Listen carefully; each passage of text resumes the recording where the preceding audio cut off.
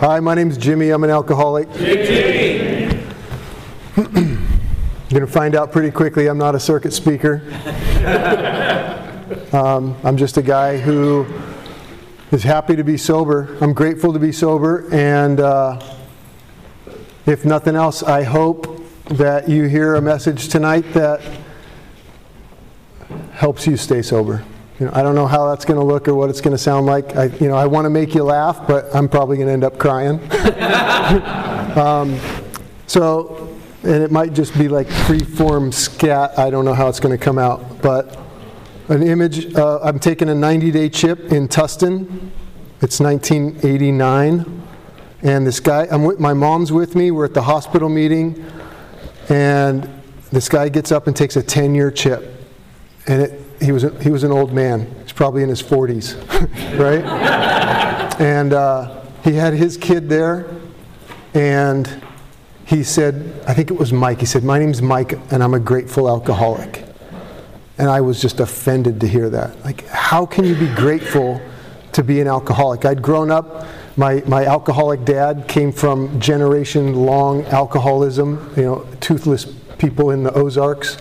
And thank God he wasn't a part of my life. But how could you be grateful to be an alcoholic? And 10 or 15 years after that, I realized it. But just that image is so strong, because I think I'm older than that guy was. And I feel so blessed to know that I'm an alcoholic. To find out, like the book says, the book and this program are designed for us to find out who we really are. And I had no idea who I was prior to being sober and when I was drinking, and even as a little kid before I was drinking. But I was also kind of afraid to find out who I really was, because I'm less than you. And I don't really want to face that. And alcohol kind of turned the volume down on that thought. And when I after a few meetings, I heard I'm an egomaniac with an inferiority complex. That I don't think very much of myself, but I'm all that I think about. And when I first heard that, I was like, oh my God, that's me. Another meeting I was at, I lived in Long Beach for a while, and this old-timer Sunday night speaker meeting on Naples Island at a little church, and he was very elegant, distinguished gentleman. He may have been an actor, may have been in Broadway. And he started to tell this amazing story. He was an older guy. He was a World War II vet, and he'd been in the secret stuff in the Air Force. And his plane crashed. He'd been captured by the Nazis, and he was tortured. And he went, it's part of his story. He goes through it, and then there were doctors and scientists, and they're trying to get all this information out of him. And he says, the greatest part about this story is it's all a lie. And again, I was offended. I'm like, what? I'm nudging my old-timer sponsor. I'm like, what? And the guy said, I just made all that up. One, I'm not that interesting. And two, that's just how my mind works. I want to make you like me. And I could relate to that. I was like, oh, this sneaky old man. I was kind of pissed. That was a really good story. I want to know how it went. But this was in, 10 or 15 minutes into a pitch. He just put the brakes on it. He's like, oh, I made it all up. And I was pissed, but then I thought, okay, I get what he's saying. And then what floored me at the end of the meeting, and this is what gets me, he started talking about gratitude and love that he had for AA and the program, and he looked out the crowd and he said, I love you guys. And this old man started crying. And I couldn't figure that out either. And I talked to my sponsor about well, he just gave a great pitch, everything's going well in his life. Why is he crying? He just said he was just feeling love, and it was gratitude. And I could relate to that because my voice just cracked a little bit. I've always been like that. I remember not even 10 years old, fight with a neighborhood kid, and I came home and I was just bawling. And my mom's like, what's wrong? I said, I got in a fight. I said, are you hurt? Did you get beat up? No. Why are you crying? I don't know. Well, what happened? I kicked the guy's ass, but why are you crying? The emotion comes out. And I'm a crybaby. And finally, in therapy, this one guy was like, you just cry. Okay, I'm a guy, I'm a man, I cry. And finding out more about who I really am, I've got a lot of love in my heart, and I cry. I did not want you to know. And so I think on some level I would, wow, must be bad, they're leaving already. Sorry for you guys that are still here. But I think on some level, not a conscious level, but when I drank, really was, one, I wasn't afraid of what you thought of me, and two, that warbly little emotional voice went away. And I think I felt like I was about 9 feet tall, 350 pounds, and I felt okay as I took a drink. And I didn't make the connection that, wow, when I drink this, I feel better. But that's what happened. And I was able to be comfortable in my own skin. And through being sober, physical sobriety, working the steps, one of the great gifts of sobriety for me has been being able to be uncomfortable and not necessarily have to change the way I feel. And that comes along with being comfortable with who I am. And, whether it was from a thorough fourth step or just not drinking for a long time and not having to anesthetize how I feel and finding out, oh, this is what emotions are like. And not having to run from them, not necessarily having to change them, but just being okay. And then the big thing, being okay, being uncomfortable.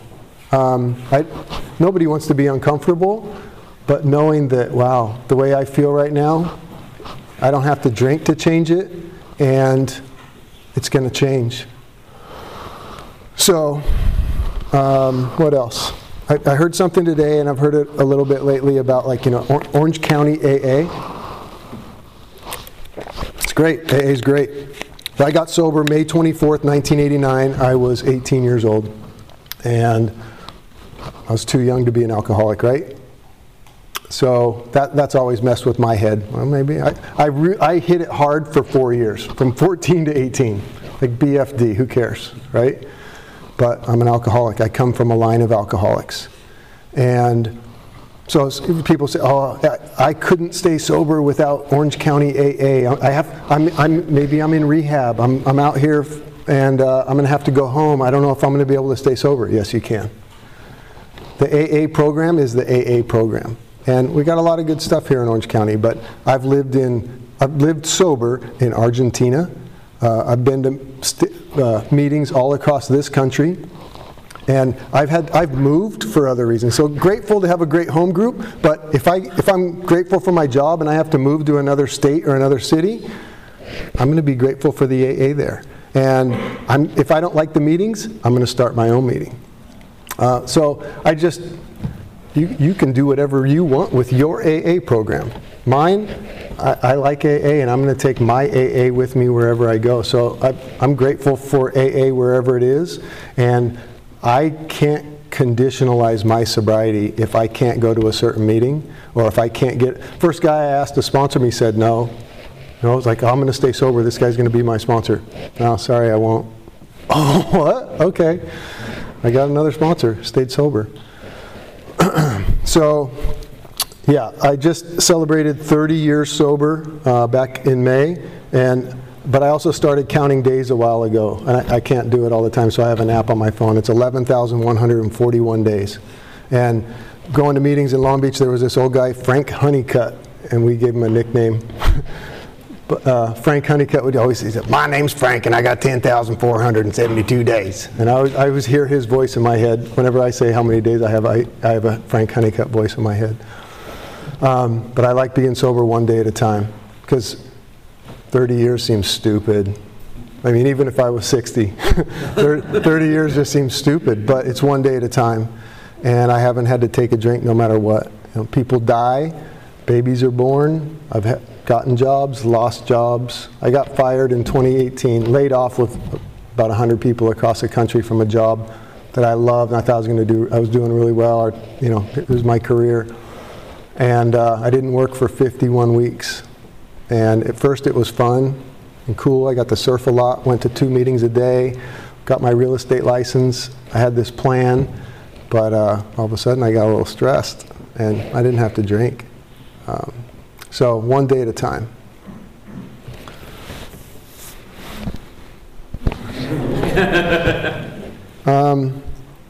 I grew up in Tustin, and it was a cool, it wasn't a rural town, but it was a rural town. We had broccoli fields and orange groves. And orange groves are good places to go hide and drink and smoke. Broccoli fields don't smell very good in the summer. But I can remember, being a little kid where it's cute to ask for a drink. Walk around the parents' party, maybe you get to finish off a beer, sip a little wine or something, and it's cute. But I can remember doing that.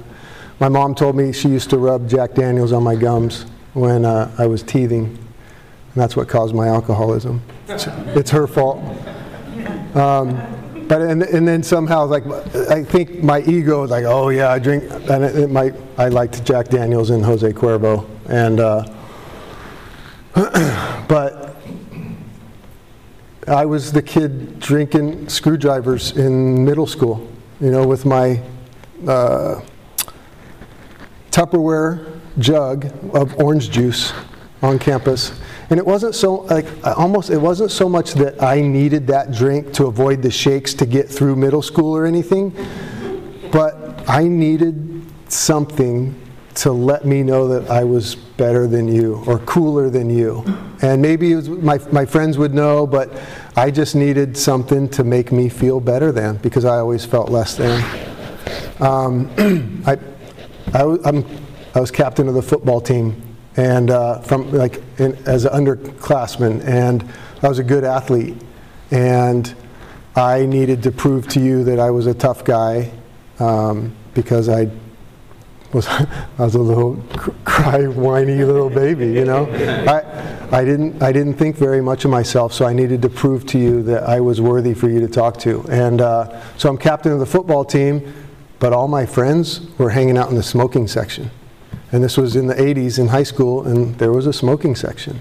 And I wanted to be in there. One, because that's where all my friends were, and two, because I wanted to get high all the time. I did a lot of drugs. I did them alcoholically, so it's okay.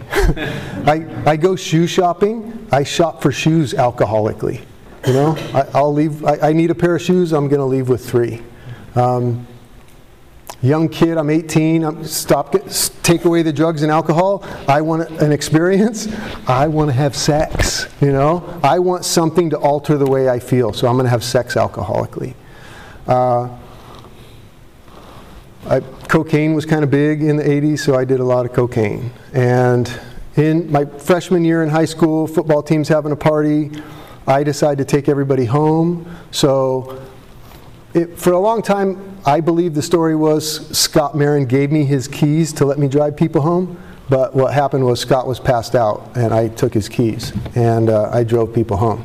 And the last person I dropped them off had this really cool neighborhood with the little things on the road that light up when you hit the corner, double-wise, and tight corners, and I thought I was Mario Andretti, and I was racing around, and I didn't make a corner, and I hit a parked truck.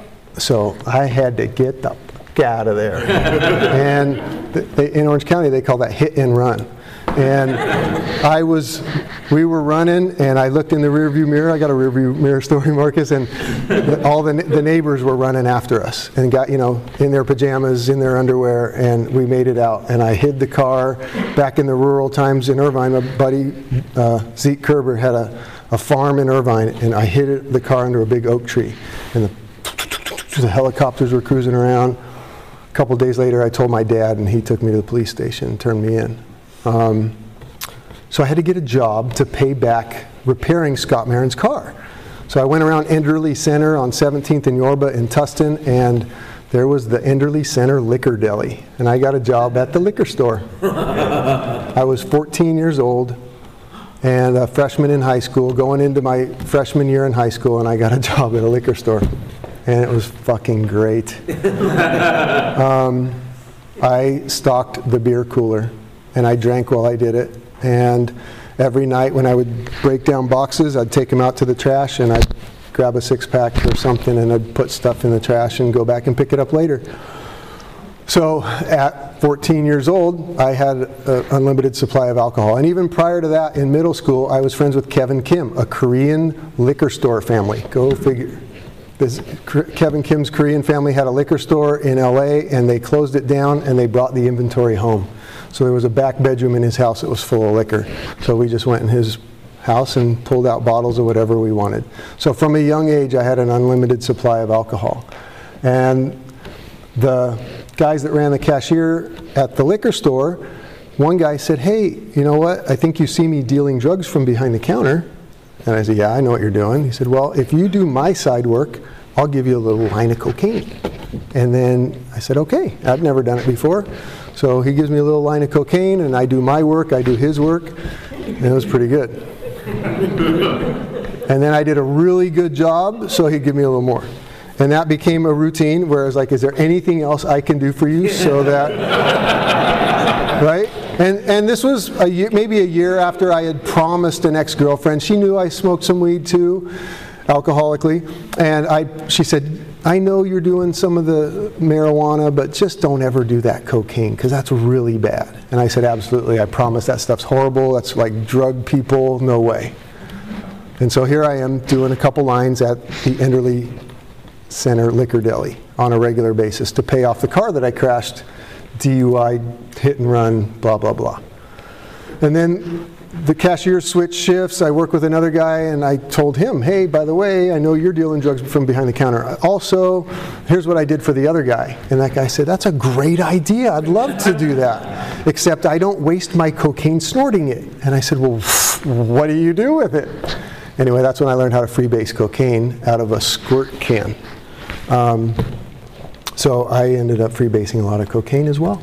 But I did it alcoholically, working in a liquor store. I think that had something to do with me only having a 4-year run.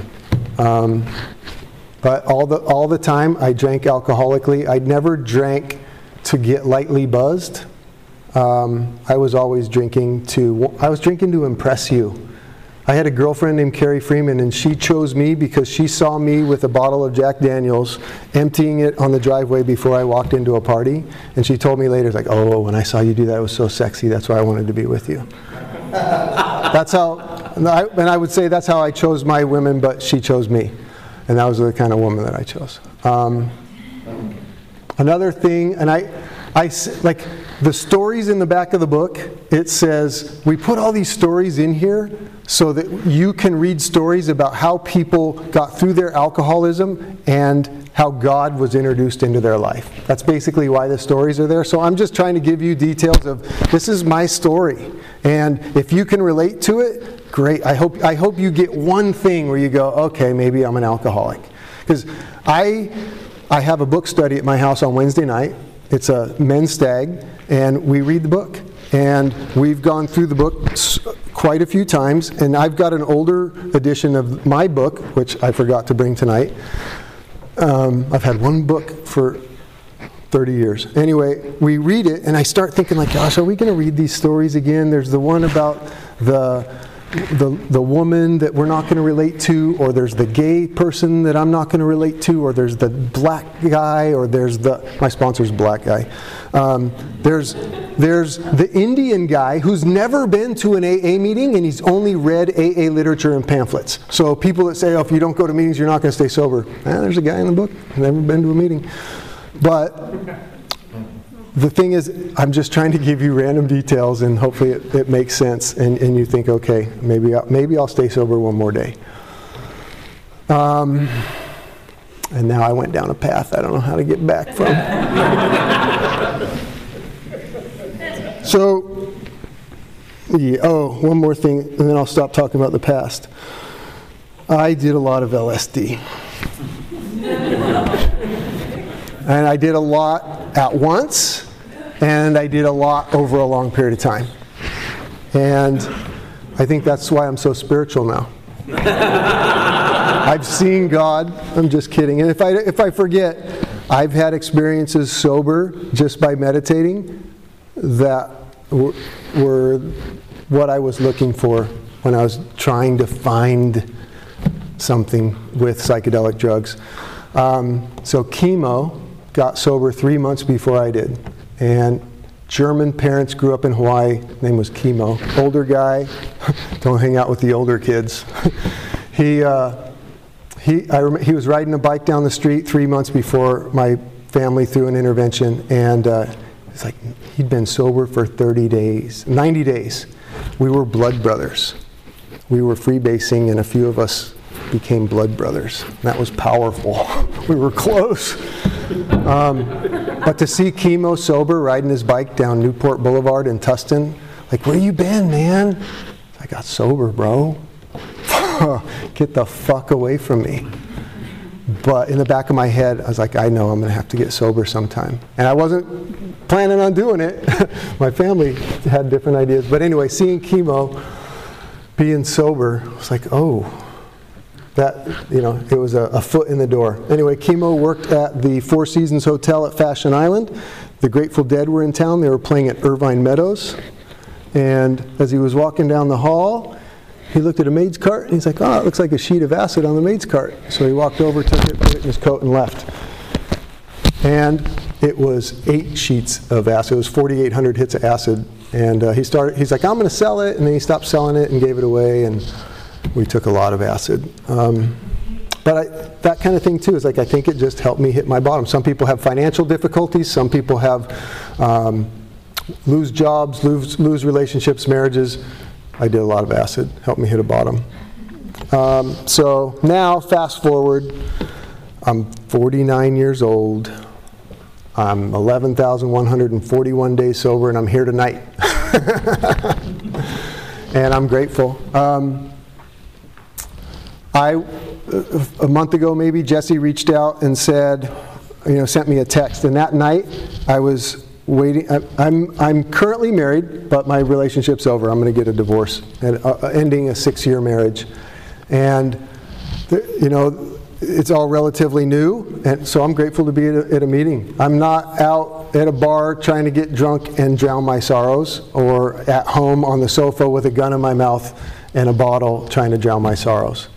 I'm sober, and I got to have dinner with a bunch of great guys tonight, and I'm here with you guys and all your happy, smiley, beautiful faces. And so I was waiting for a text, and it was just going to be something different, and then my phone, bing! So I grab it off the coffee table. Hi, Jimmy, this is Jesse. Kelly gave me your number. I'm hoping you can speak at a meeting on Sunday night. And I laughed, thinking, that's not the text I wanted to get. I wanted this other text, and I had a specific text in mind. And then at that moment, I realized, oh, God is doing for me what I can't do for myself. That shit's going to take care of itself. This is where you need to be. Put AA first. If you don't hear anything else tonight, just put AA first. Everything else will take care of itself. That's my experience over 30 years in my life, and watching thousands, if not tens of thousands of people stay sober or go out. Just put AA first. Everything's going to be okay. So I said before, like it says in the book, the purpose of this book and this program, it's designed to find out who we really are, and the purpose is to bring us closer to a higher power, to find a power greater than ourselves, and to bring us closer to that higher power. That's what the book says. And my experience is all the answers for all my problems are in the book. And a few years ago, I wasn't reading the book a lot. And I thought, I've been sober a long time. I'm sponsoring guys. I take them through the steps. We do stuff. I used to go to a book study every week and a 12 and 12, a 12-step and 12 tradition study, and read out of the 12 and 12 every week for years. And I wasn't doing that. So told a few of the guys I sponsor, we're going to start a book study at my house at 6:30. And that's what we've been doing for a few years. And some of the guys I sponsor, the rowdier ones, like, oh, well, let's do a step study, or let's read something else. Nah, it's Wednesday night. We're going to read the book. That's what we're going to do. If you want to go do something else, go do something else. Like if you don't like a meeting where you're at, they say if you don't have a resentment at a meeting, you're not going to enough meetings. I like that one. And then if you have a resentment at a meeting, get a pot of coffee and go start your own meeting. So I started a meeting just to read the big book, and I love it. And I question it still. Every once in a while I'll think, should we not read the stories? Should we do this? Should we do that? And every week the book is just perfect. And even the guys that are there will read a story, and you'll think like, oh no, it's going to be off, and it has a perfect